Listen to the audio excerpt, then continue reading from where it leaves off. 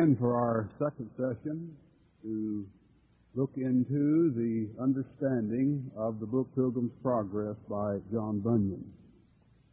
We have chosen 5 words, all similar in the way they sound, to try to impress upon our memories this week of what the experience of a Christian is all about. Who can tell me what the one word that identified the beginning of the Christian experience which we discussed last night? What was that one word? Can we say it all together? Ready? Conviction. All right. Today we're going to go to the second word, and that is conversion. Conversion. Now we only have 5 sessions to cover the whole book, and obviously we're only going to be able to hit high points.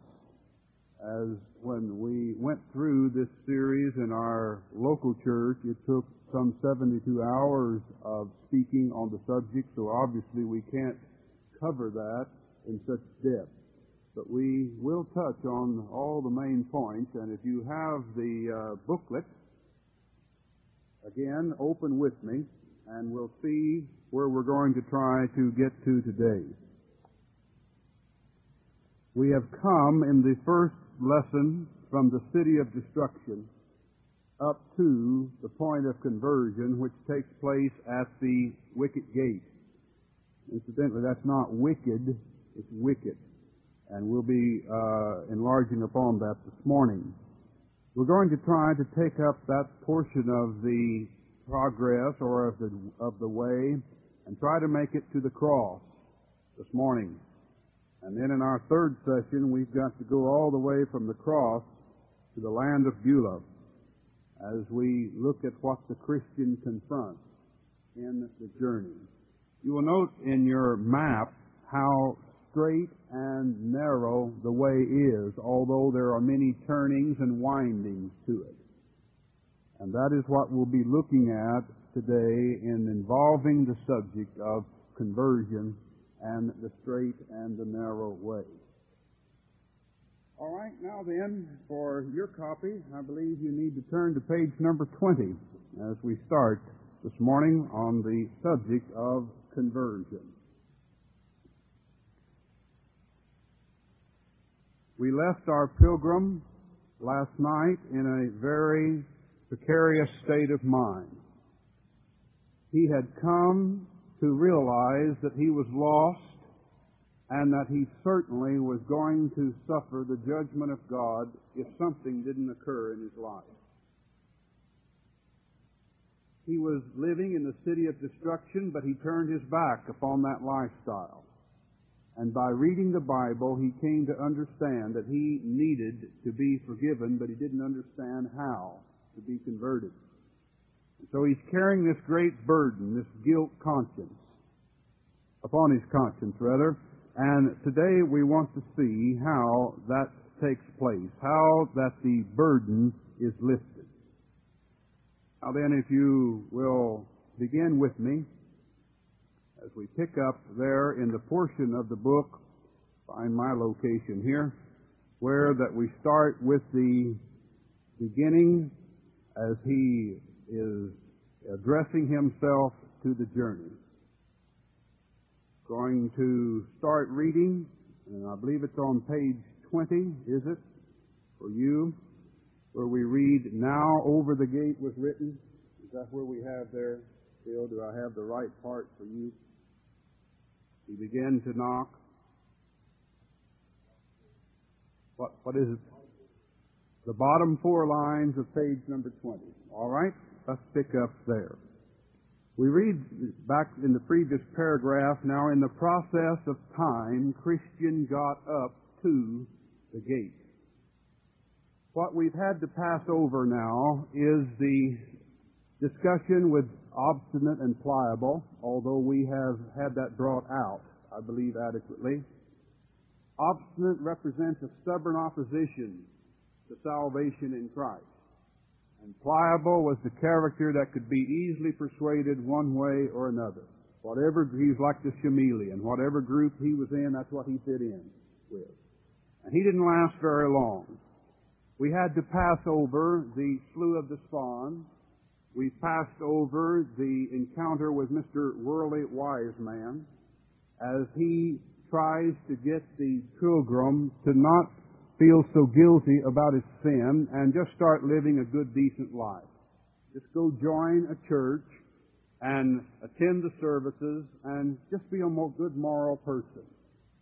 And he's been led out of the way. And those two lessons are designed to teach us two things about conversion. One, the Slough of Despond, and the other, the encounter with Worldly Wiseman. The two lessons which Bunyan would have us to understand about a person who's seeking to know how their sins can be forgiven, first in the Slough of Despond, where he fell in and became bogged down, stands for a person who has come to believe that his sin is so desperate that even the cross of Christ cannot forgive it. That is, that there is just no hope of ever being forgiven of one's sin. It is an extreme view of sin. The other visit, though, with Worldly Wiseman is the opposite of the pendulum. And it swings us over to an extremely low view of sin, which says you don't need to cross. All that you need is just a good, decent life. And so he settled down in that. Now, young people, because of the age in which we're living, in which that in the world and in the church for a large degree, sin is viewed so lightly, rarely today do you ever find anyone who has fallen into the slough of despondency, of feeling like there is just no hope of them ever being forgiven.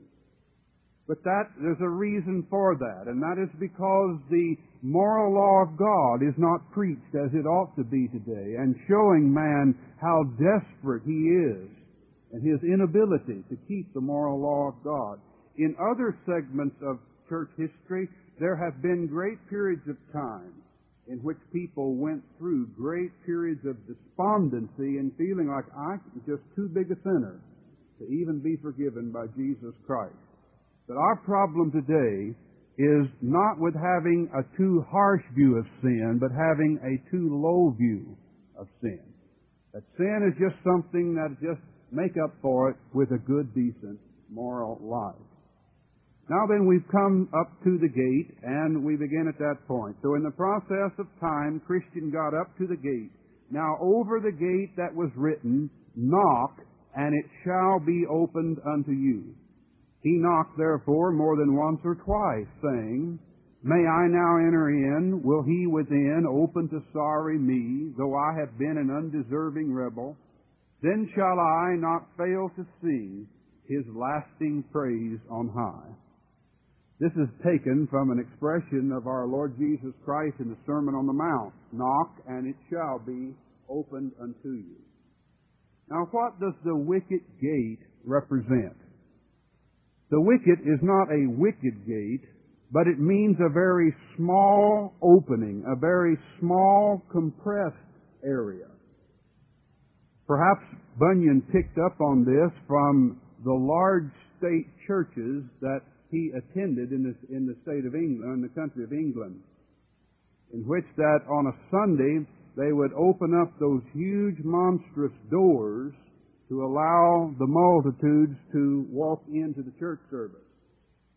But then after the service was over on the Lord's Day, they would shut those doors, and if anyone desired to enter the church during the weekdays, they had to go through a little door cut in the big door. And perhaps this is where Bunyan picked up on that, of how that the way of true conversion is not broad and wide, but it's a very narrow and a compressed way. I related in my own childhood, being raised in an athletic home and attending many baseball games that my father participated in. Whenever that he would take me to the baseball park in the old parks, while they would have a large gate that they would open and let the multitudes that were going to press in to attend the ball game. But after you went through that gate, you went through what was called a turnstile. Any of you know what that is? Maybe you've gone to Worlds of Fun or Disney World or something like that, and you have to go through one of those little narrow ways. And there's a bar that turns, and it only allows you in there one at a time. You can't take your buddy along with you. It's a personal encounter as you present your ticket, then you're let into the park itself. And what the Bible and Bunyan is saying here to us is that conversion is a personal thing between you and God.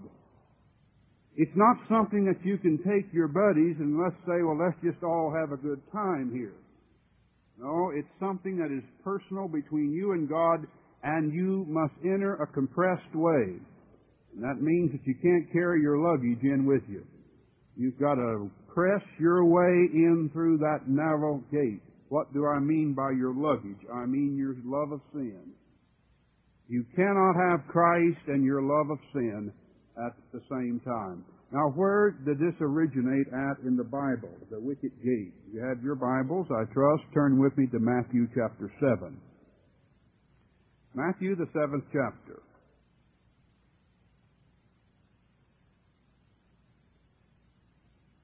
Our Lord in verse 12 summarizes what He has stated in the Sermon on the Mount of His teachings on the moral law of God and man's obligation to do it. And then He gives forth man's duty to embrace what He has set forth. Verse 13 of Matthew 7. Enter ye in at the strait gate, for wide is the gate, and broad is the way that leadeth to destruction, and many there be which go in thereat. Because strait is the gate, narrow is the way which leadeth unto life, and few there be that what? That find it. So what's this telling us about conversion from the teachings of Jesus Christ Himself?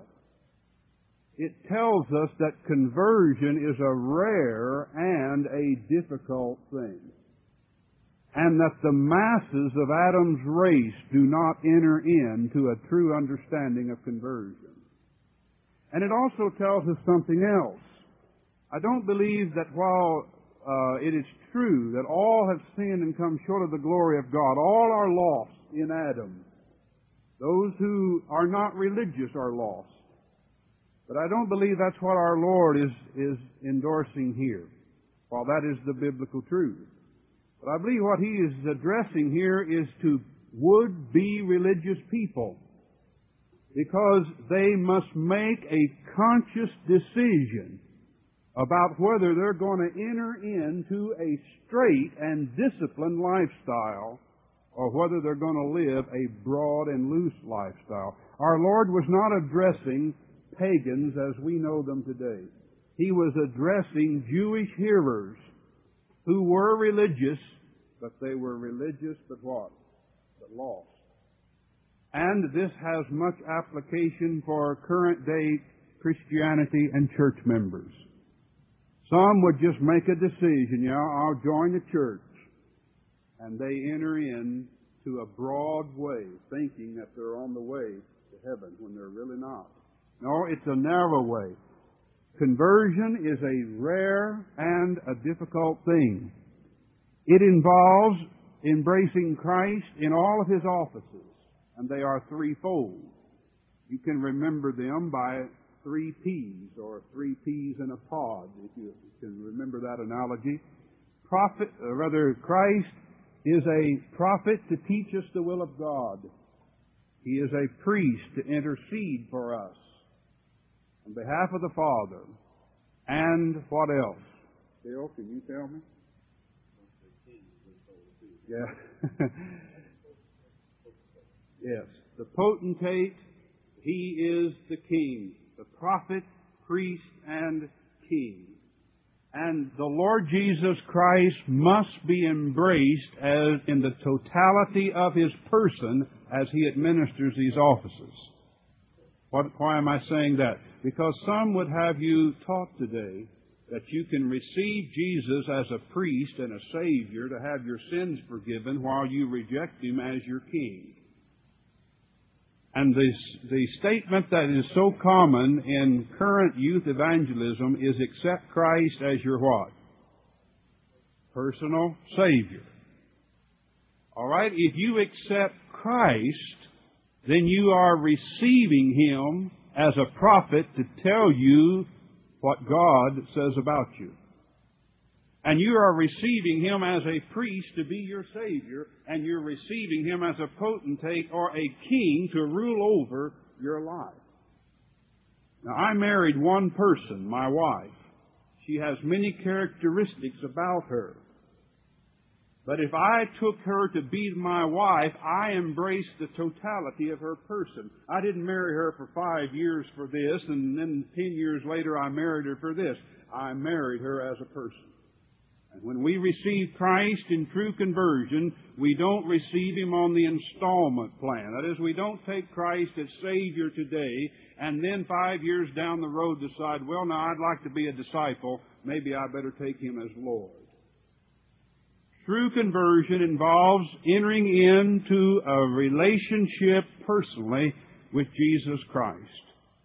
Now we've come up to the gate and the man begins to knock. He's sincere. He doesn't just knock once, but he asks again and again and again.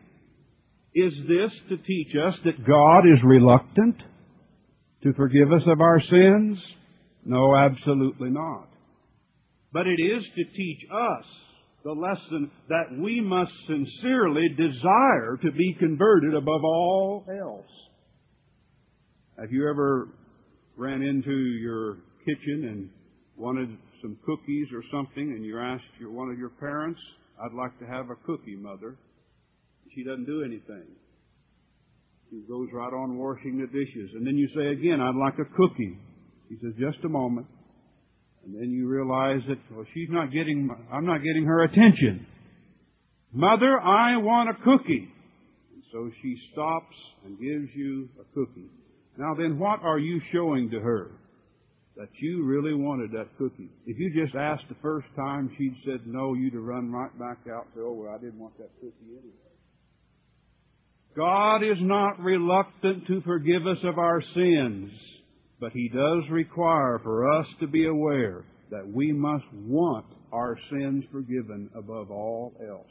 So knock once, again, and keep on knocking. At last there came a grave person, a serious person to the gate named Goodwill, who asked who was there, whence he came, and what he would have. 3 questions which every seeking sinner must answer at the gate of God. Who is Goodwill? Goodwill represents Jesus Christ in the free offer of the gospel. Goodwill is the character or the attribute of God which now tells the seeking sinner that God is a merciful and a forgiving God. Now that's good news, is it not, for the sinner? He does not know whether God is going to forgive him or whether He's going to condemn him. But now the message comes forth from the one who is about to open the gate. God has merciful attitudes and goodwill toward seeking sinners. Now let me interject something here at this point. God is a merciful God. But listen to me, young people, God was not obligated to be merciful. Justice must be bestowed, but mercy is optional. God didn't have to save anybody. Now, do you disagree with me, or do you agree with me on that? Did God owe it to any sinner to send His Son to die for them? He didn't send anybody to die for the fallen angels when they fell. No, God is an absolute just God.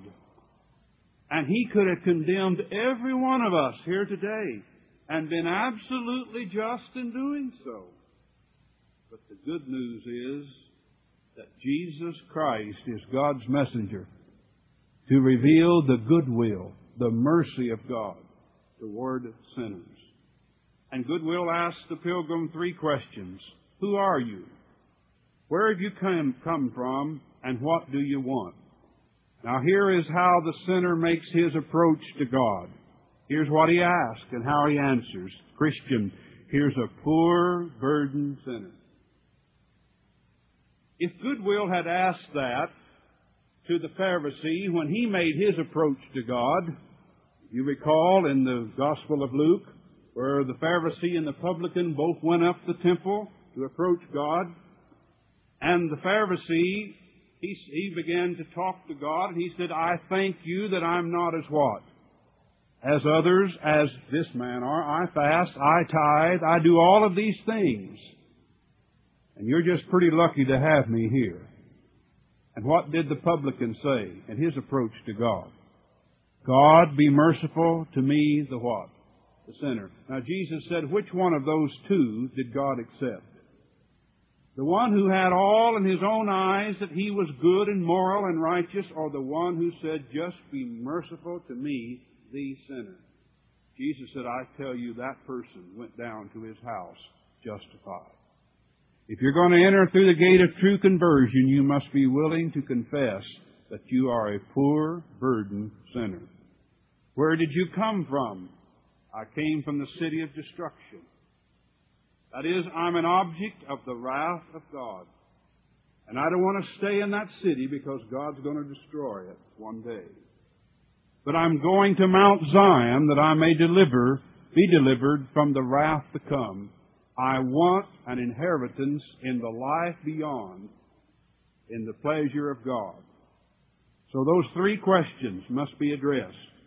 If God asked you, if you came up to heaven today and He asked you, who are you? What would you say? Why, Lord, you know me. I'm the one that preached down there on earth. I'm the one that taught a Sunday school class. I'm the one that had a 10-year perfect Sunday school attendance pin. You want to see it? Look at here. Look at here.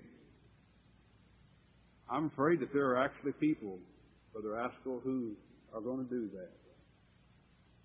Jesus said there would be. That many will say in that day, Lord, Lord, haven't we done many wonderful works, and in my name cast out devils? And then He will say, depart from me, you what? Workers of iniquity, I never did know you. No, you must confess if you came up to God's heaven today before that celestial city, and He asked, what right do you have to enter in? He's going to ask you, who are you first? You must say, I'm a sinner. I need mercy. Where did you come from? I came from a world that was condemned by your justice. Where do you want to go? I want to live in a world where everybody loves you and glorifies your Son and loves one another. That's the kind of life I want to live. And my friend, that you'll either say that here in true conversion or you'll say it there before that great day of judgment, and then it may be too late. It may be too late. I would therefore, sir, since I am informed by this gate is the way hither, to know if you are willing to let me in. I am willing with all my heart, said he, and with that he opened the gate. Now the person enters in to the gate of conversion. But now this is an exciting book. When I was a boy, I liked Westerns. Zane Grey was one of my favorite books that I used to like to read. Cowboys and Indians. A lot of action going on. This is an action-packed book, too. Because just as the Christian is going through the narrow gate of conversion, why, goodwill gives him a pull and yanks him in. Then said Christian, what means this? The other told him, a little distance from this gate there is erected a strong castle, of which Beelzebub, or the devil, is the captain. And thence both he and they that are with him shoot arrows at those that come up to this gate, if haply they may die before they can enter in. What is Bunyan telling us here?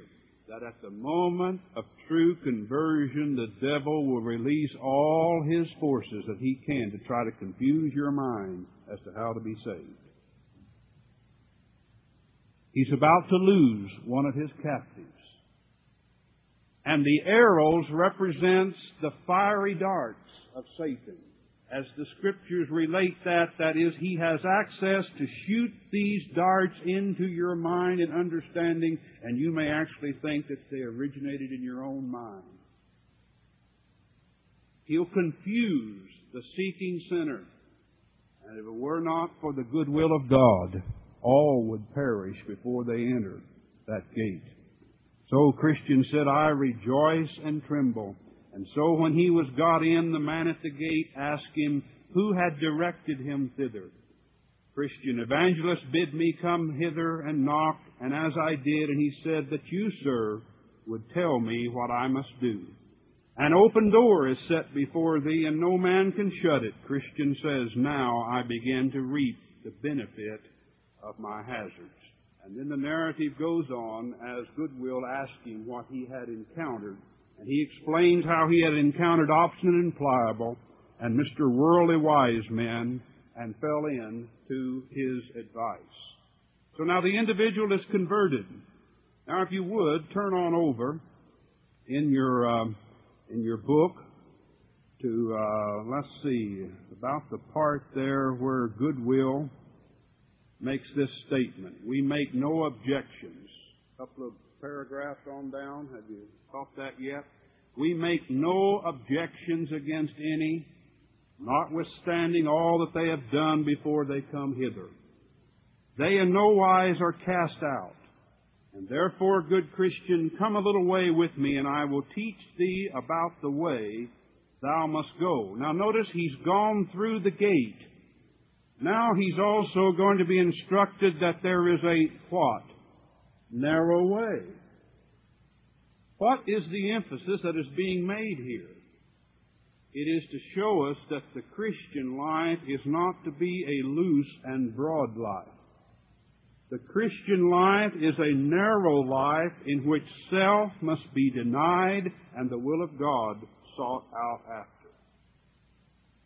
Now there's a teaching that has become quite popular in Baptist circles and other evangelical churches, and that is that you can have Christ as your Savior and enter into the gate of conversion, and then you can opt to either be a carnal Christian or a spiritual Christian.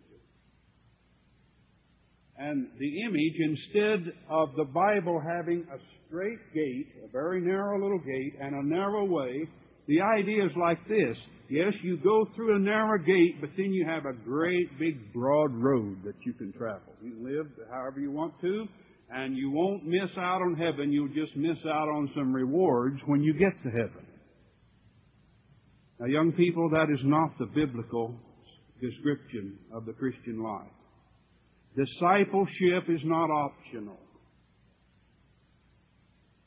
You must receive Christ in the totality of all of His offices and not just get Him as a fire escape from hell. You must embrace Him in all that He is. Conversion is only the beginning of the way. Now note the three things. You have the gate, the way, and life. You don't get to life except through the gate and the way. These are three great doctrines that are set forth in Scripture. They are justification, sanctification, and glorification. We are justified by grace through faith in Christ in regenerating grace and conversion. We are progressively conformed in sanctification unto the image of Christ as we walk the way, and one day we will enter into glorification of life without any more sin, sickness, problems in this world. So the conversion is from a broad way to a narrow way.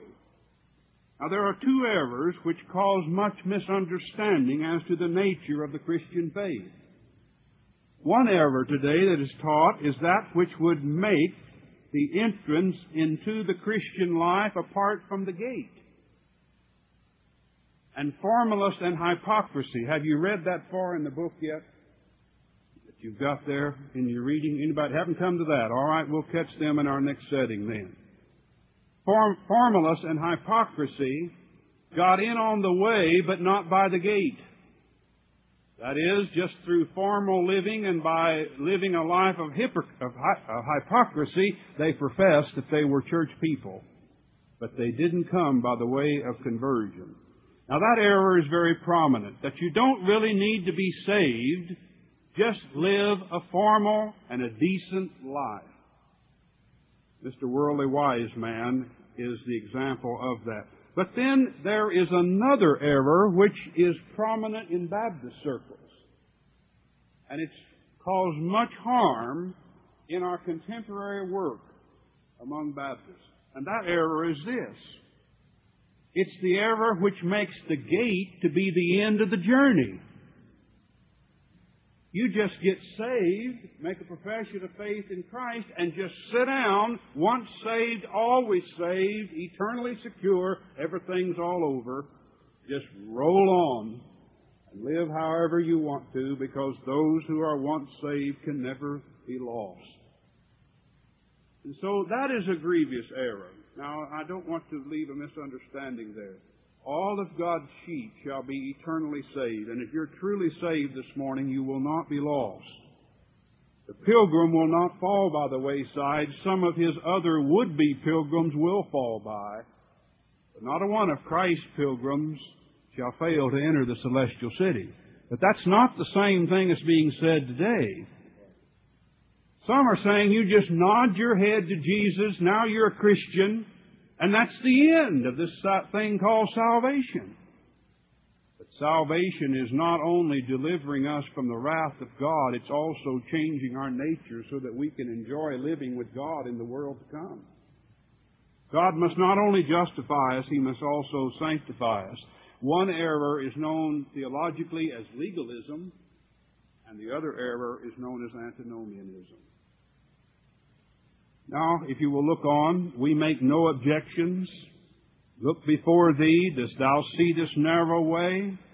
This is the way that thou must go. It was cast up by the patriarchs, prophets, Christ, and His apostles. It is as straight as a rule can make it.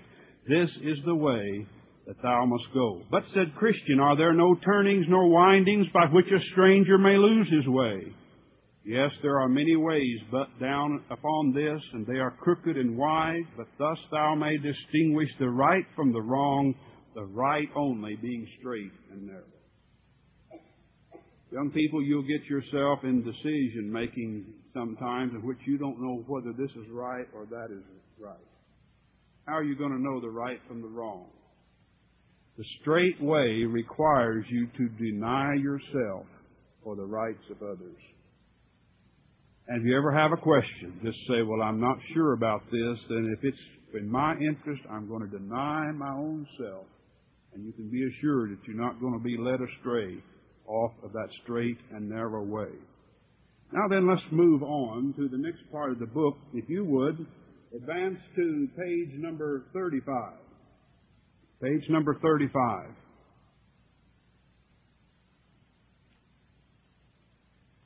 We're going to have to pass over one of my favorite portions of the book, and that is the house of the interpreter, which stands for the illuminating ministry of the Holy Spirit, teaching and instructing the Christian about the way. We're going to have to pass over that at this time. If you are in the location in your book, you should be, if I have your page down right, where it says, now I saw in my dream. Is that correct? Did I get it correct for you? Okay, let's pick up at that point. Now I saw in my dream that the highway up which Christian was to go was fenced on either side with a wall, and that wall was called salvation. Up this way, therefore, did burdened Christian run, but not without great difficulty because of the what?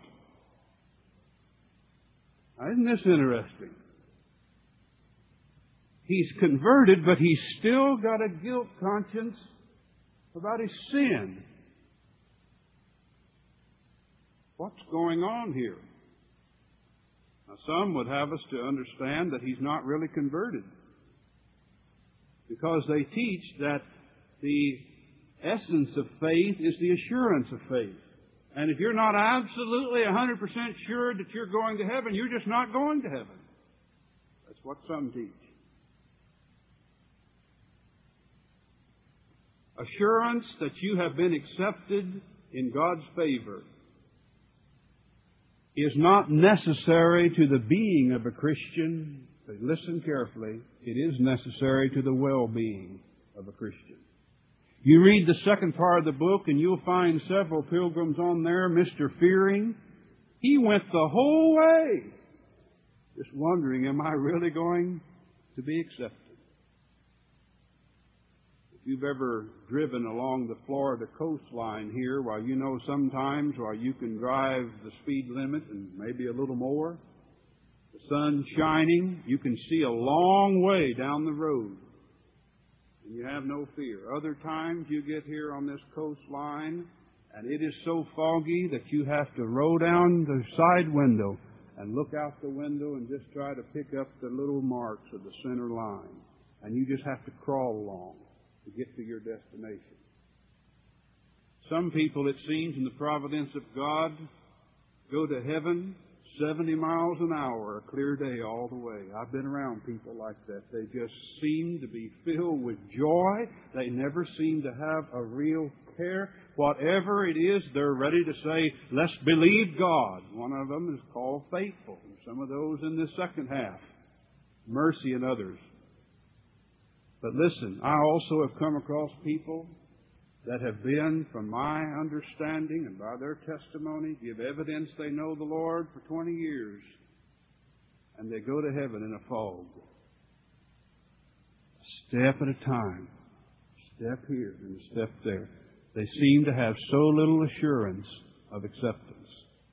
So here's the individual. He's gotten through the gate, but now he still has this burden on his back. We read now in on the next statement, he ran thus until he came to a place somewhat ascending, and upon that place stood a what? A cross. What's the mean? What's the geographical image that Bunyan's portraying for us here? He comes to a place that's a little bit ascending. What's he saying? What is that? It's a mountain. See? A little ascension. Where was Christ crucified? On a mount called what? Calvary. And as he goes up this little incline, he sees a cross. And then down at the bottom of that little hill, he sees a sepulcher, which is a what? A tomb. What happened to Christ after he died? They buried him, didn't they? Put him in a tomb. So now here's the man. He knows that he can only be saved by the person of Christ. He's converted to that aspect.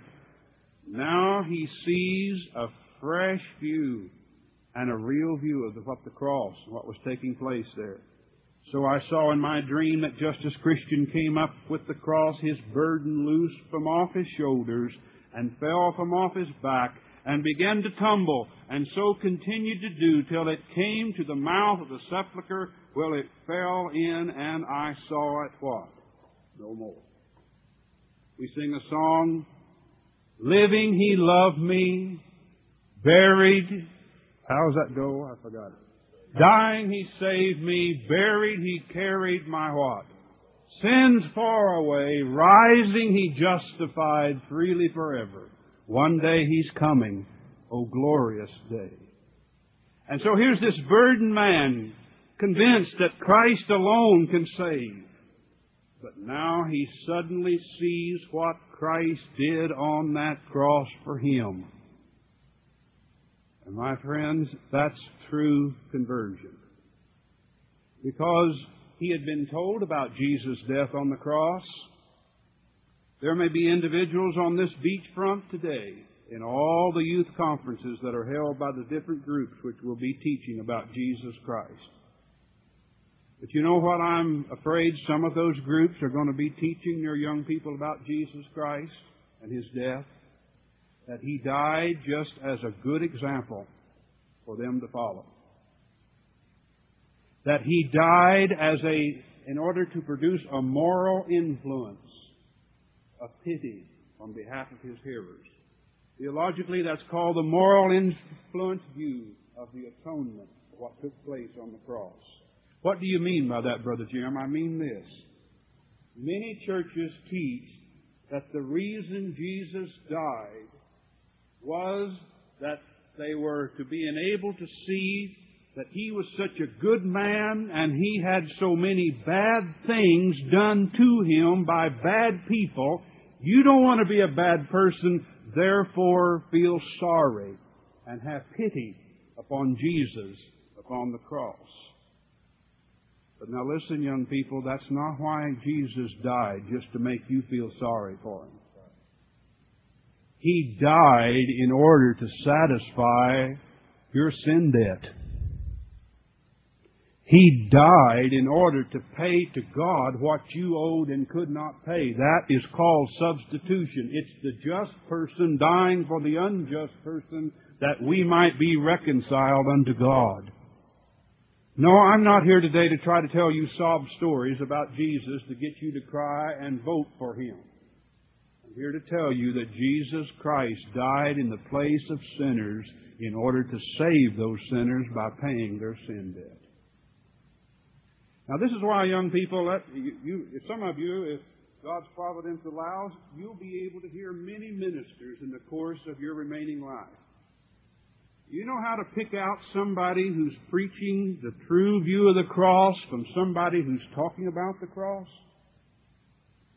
One who merely preaches the moral influence view of feeling sorry for Jesus will reenact out and dramatize what's taking place on the cross.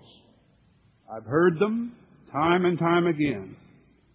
They'll emphasize of how that Jesus had to carry His cross, and they'll make that very dramatic. And they'll have Him carried up the hill, and He'll fall down, and He'll struggle, and He's hurting.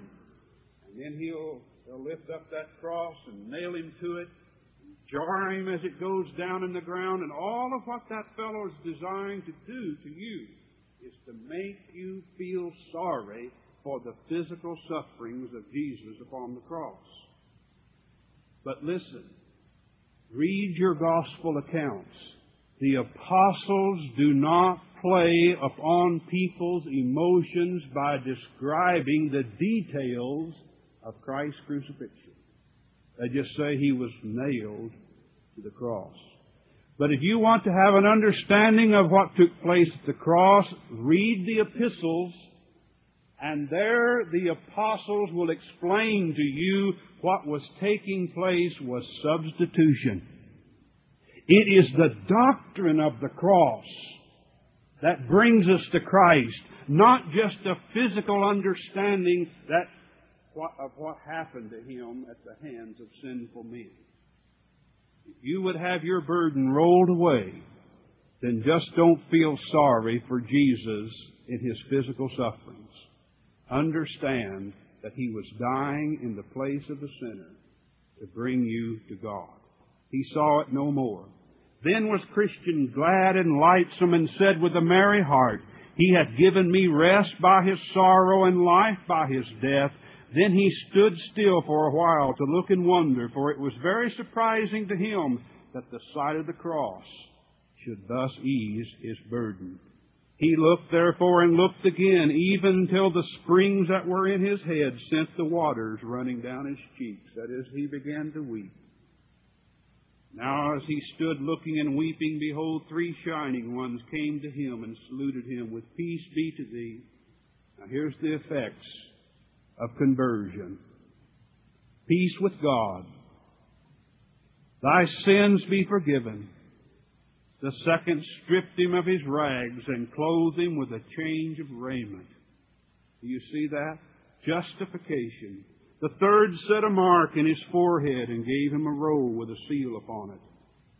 Here's His assurance. Hold on to that roll and present it at the gate when you get there. Then Christian gave 3 leaps for joy and went on singing. Now here in the analogy we have the example of conversion. I'd like for us to go over, as we did in the first section now, and pick up Hopeful's testimony as to how he was saved, and you'll see what else is going on here in the life of the pilgrim. I need for you to go to page number 161. Now, drop back over there. 161. and look in the portion of the narrative where Christian says, "What did you do then?"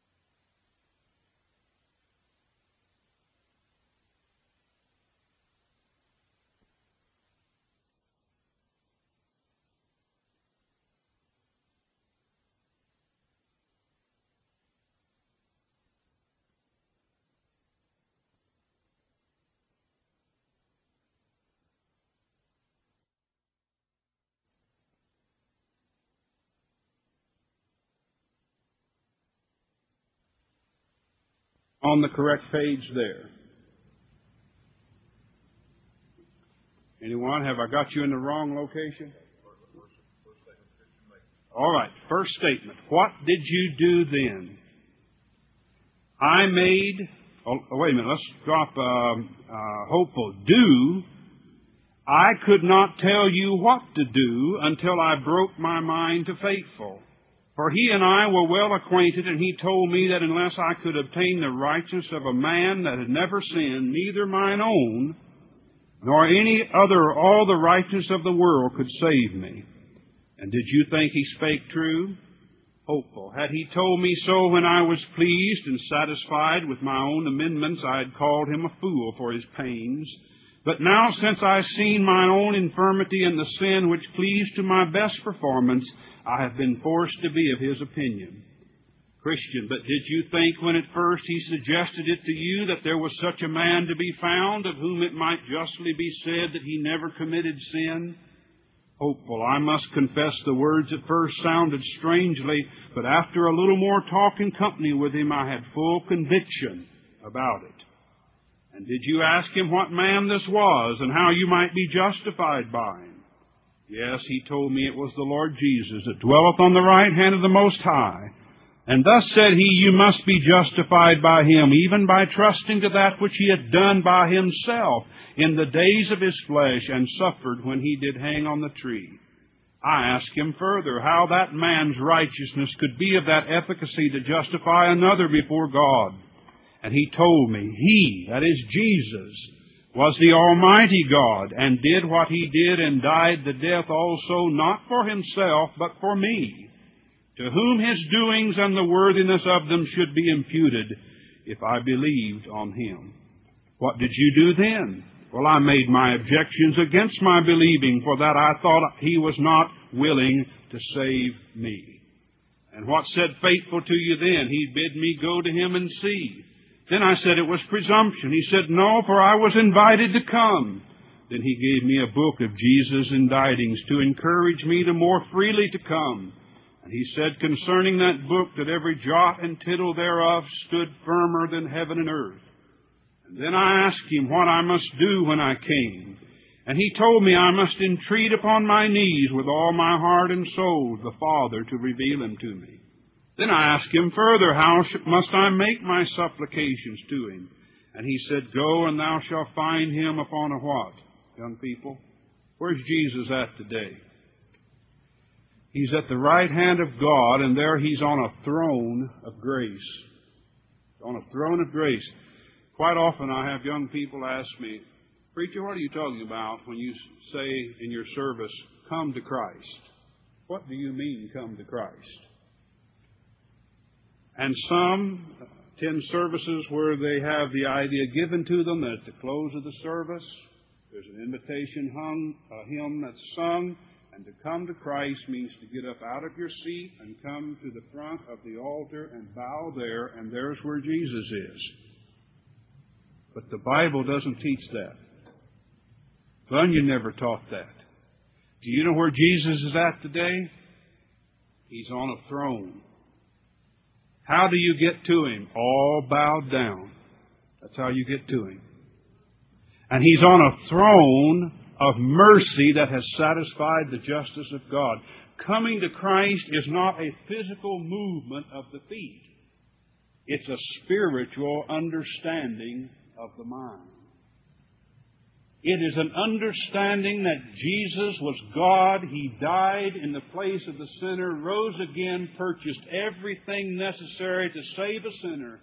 And the sinner must now come to that understanding and bow down and say, I trust that. That's what it means to come to Christ. Paul says in the book of Romans, we don't have to ascend into the heaven to get to Jesus. We don't have to bring Jesus from the heavens back down here geographically on earth. But we do have to go to Him in the gospel. If thou shalt confess with thy mouth the Lord Jesus and believe where? In thine heart that God raised Him from the dead, thou shalt be saved. That's the promise. And so here the hopeful was saying, I didn't understand what it meant to come to Christ. I thought I had to move physically. Now then we read where He sits all the year long to give pardon and forgiveness to them that come. I told Him I knew not what to say when I came. He bid me say to this effect, God be merciful to me a sinner, to make me to know and believe in Jesus Christ, for I see that if His righteousness had not been, or I have not had faith in that righteousness, I am utterly cast away. Lord, I have heard that Thou art a merciful God, has ordained that the Son, Jesus Christ, to be the Savior of the world, and moreover that Thou art willing to bestow Him upon such a poor sinner as I am. And I am a sinner indeed. Lord, take therefore this opportunity and magnify Thy grace in the salvation of my soul through Thy Son, Jesus Christ. Amen. Christian, did you do as you were bidden? Hopeful, yes, over and over and over. And did the Father reveal the Son to you? That is, did you have your burden lifted? Well, not at the first, or the second, nor the third, nor the fourth, nor the fifth, nor at the sixth time, neither. What did you then? Now, that's not saying that you cannot be saved the first time you call on Christ. But all experiences are not the same way. They don't take place in the same fashion. What? I could not tell you what to do. Had you not had thoughts of leaving off praying? Yes, 100 times twice told. What was the reason that you did not? I believe that it was true, which had been told me, to wit, that without the righteousness of this Christ, all the world could not save me. And therefore thought I with myself, if I leave off, I die, and I can but die at the throne of grace. And whither this came to my mind, if it tarry, wait for it, because it will surely come and will not tarry. So I continued praying till the Father showed me His Son. Now listen carefully as we begin to bring this to a conclusion. How was He revealed to you? Hopeful. I did not see Him with my bodily eyes, but with the eyes of my what? What does your text say? Mine understanding. Brother Nettles will be speaking on the new birth tonight and other sessions this week. I'm sure he'll use, or at least refer to, the famous passage of John 3. Except a man be born again, he cannot what? See. Except a man be born again, he cannot enter. What does it mean to see the kingdom? Does it mean when you get saved that you'll have visions which your natural eyes shall see, and then you'll know you're saved? Will there be some tingling sensation that will let you know that you've been saved? No, young people, when the Bible uses the term, except a man be born again, he cannot see, it's referring to the sight of his spiritual understanding. Like I say to Bill, I'm trying to explain to him how to hit a ball this afternoon way out there in the ocean.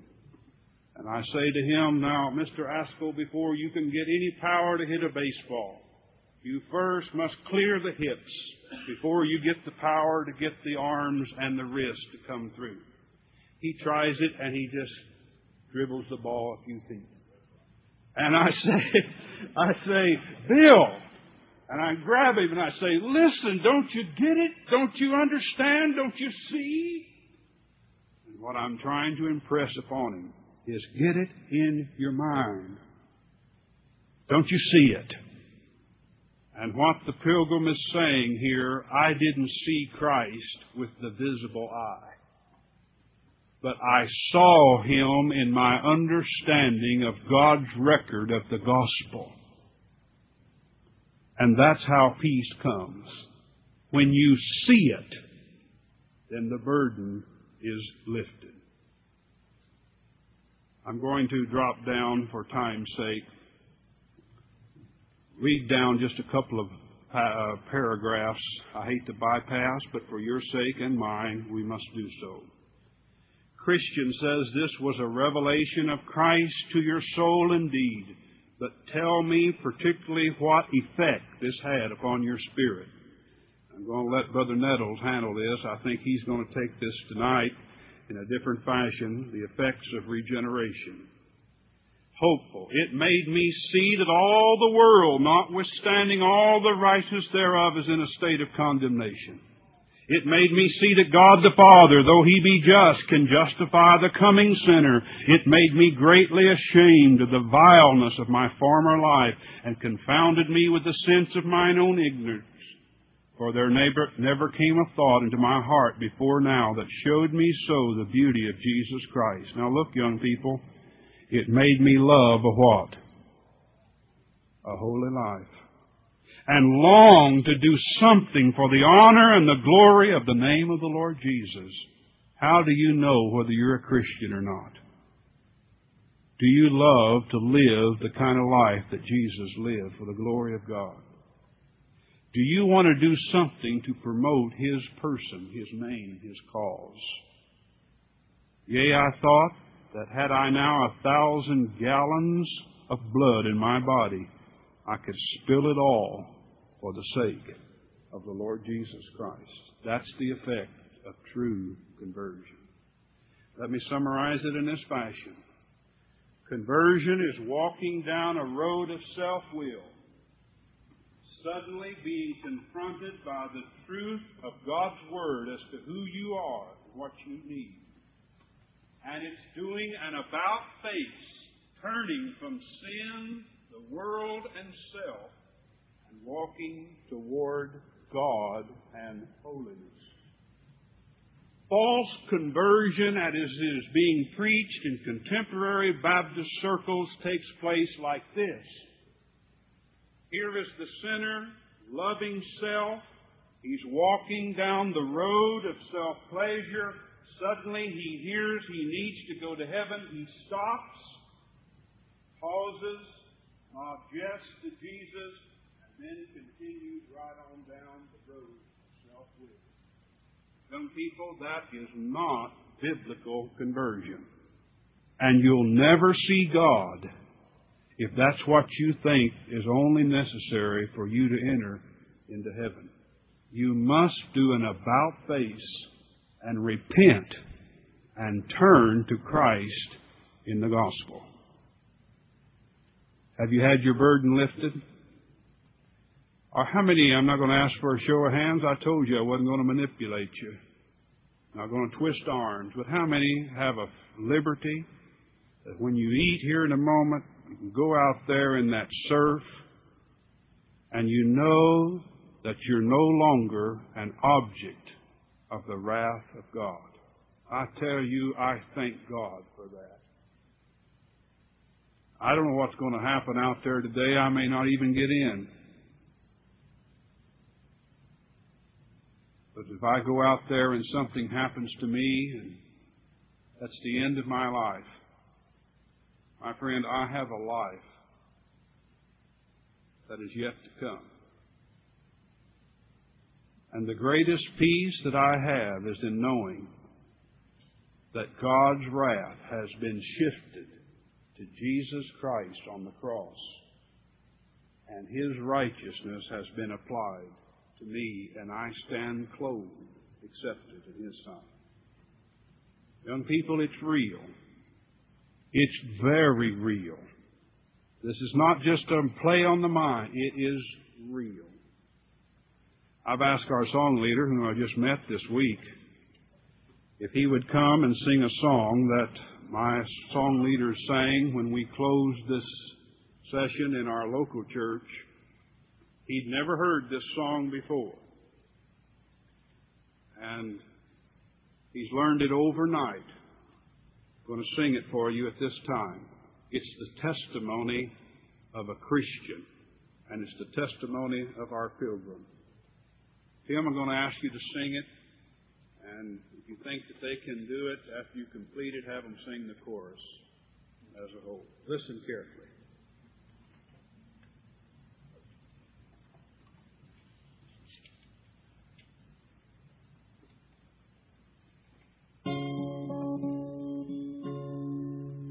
Oh, how well do I remember how I doubted day by day, for I did not know for certain that my sins were washed away.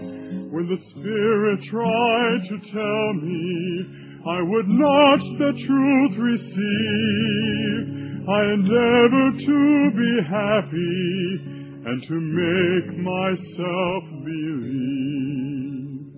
When the truth came close in searching, all my joy would disappear. Oh, I did not have the witness of the Spirit bright and clear.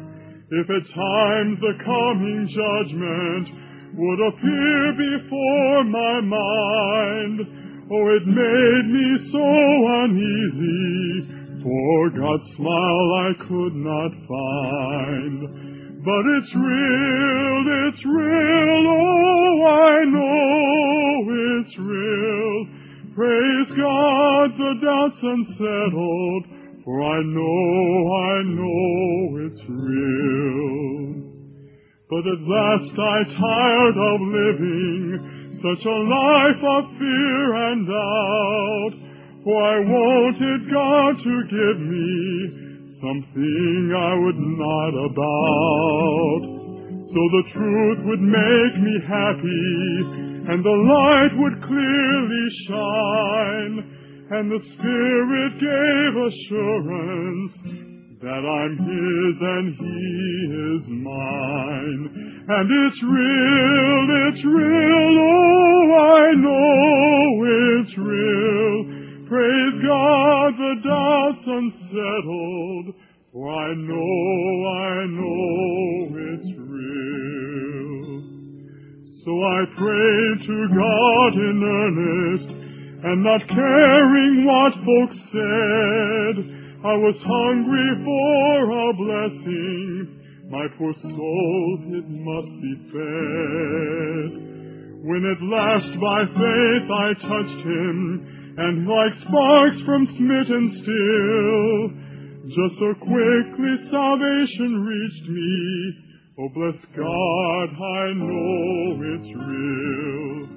Yes, it's real, oh, I know it's real.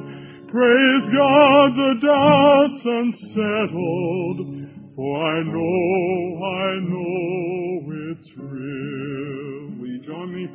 Yes, it's real, oh, I know it's real. Praise God, the doubt's unsettled, for I know